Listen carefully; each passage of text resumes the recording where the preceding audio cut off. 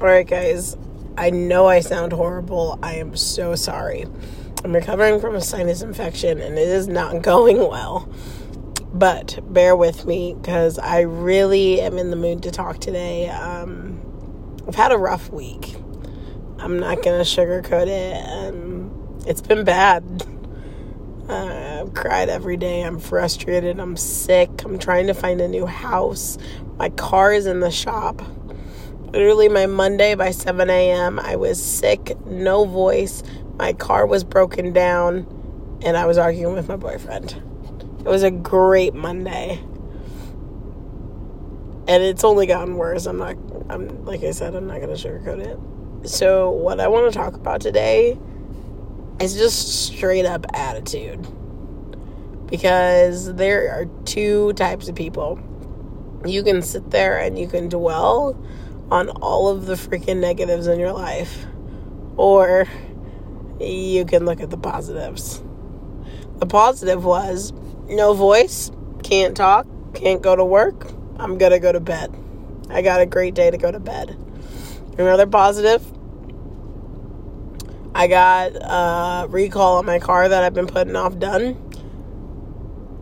And I got it in the shop, and my warranty covered it, so I didn't have to pay for it.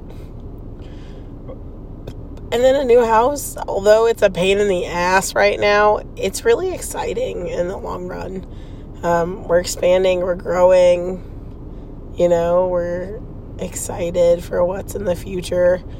And it's a new opportunity, and I have to look at it that way. But it's not just this week when I have dwelled on the negatives. It's life. It is matter of fact. I was just talking about it today with Will and his kiddos and just his situation. And it's hard. Like every negative in life is what you dwell on, because those negatives are haunting. They're taking away from something. It just matters on the situation, right? But if I sit there and I speak it into existence and I let it become more of an issue than it already is, I have found that mentally it is so taxing that everything else goes wrong. And I mean everything. Monday, horrible day. Monday night got even worse. We're not even going to go into it. It progressively got worse every day because I dwelled on all of those negatives on Monday, which led over to Tuesday. And then I started digging and making things worse.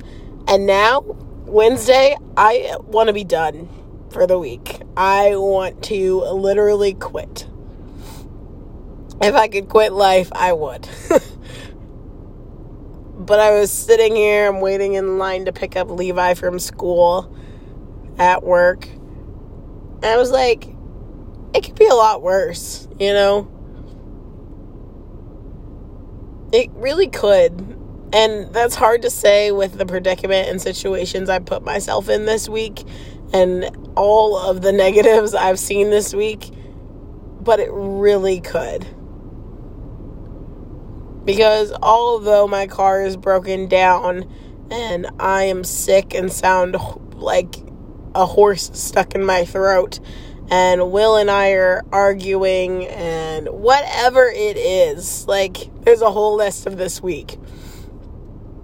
I'm here. Like I have a purpose. And that is something I've also been struggling with lately, because I quit a really good job that would probably give me a career that would let me retire at 35 or 40. But I realized I am 20 years old. I don't need to have a career. I can do what I want as long as I can pay my bills and afford my life. And so I quit. I walked out. And now I have a flexible schedule. I'm making more money than I was there. And I'm happy, even though I was just talking about every negative thing in my life. I'm happy.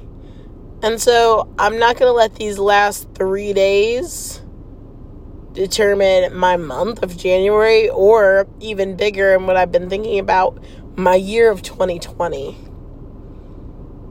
Don't let little negative things influence you. Drag those positives into the ground until they're dirty, gross, and overused.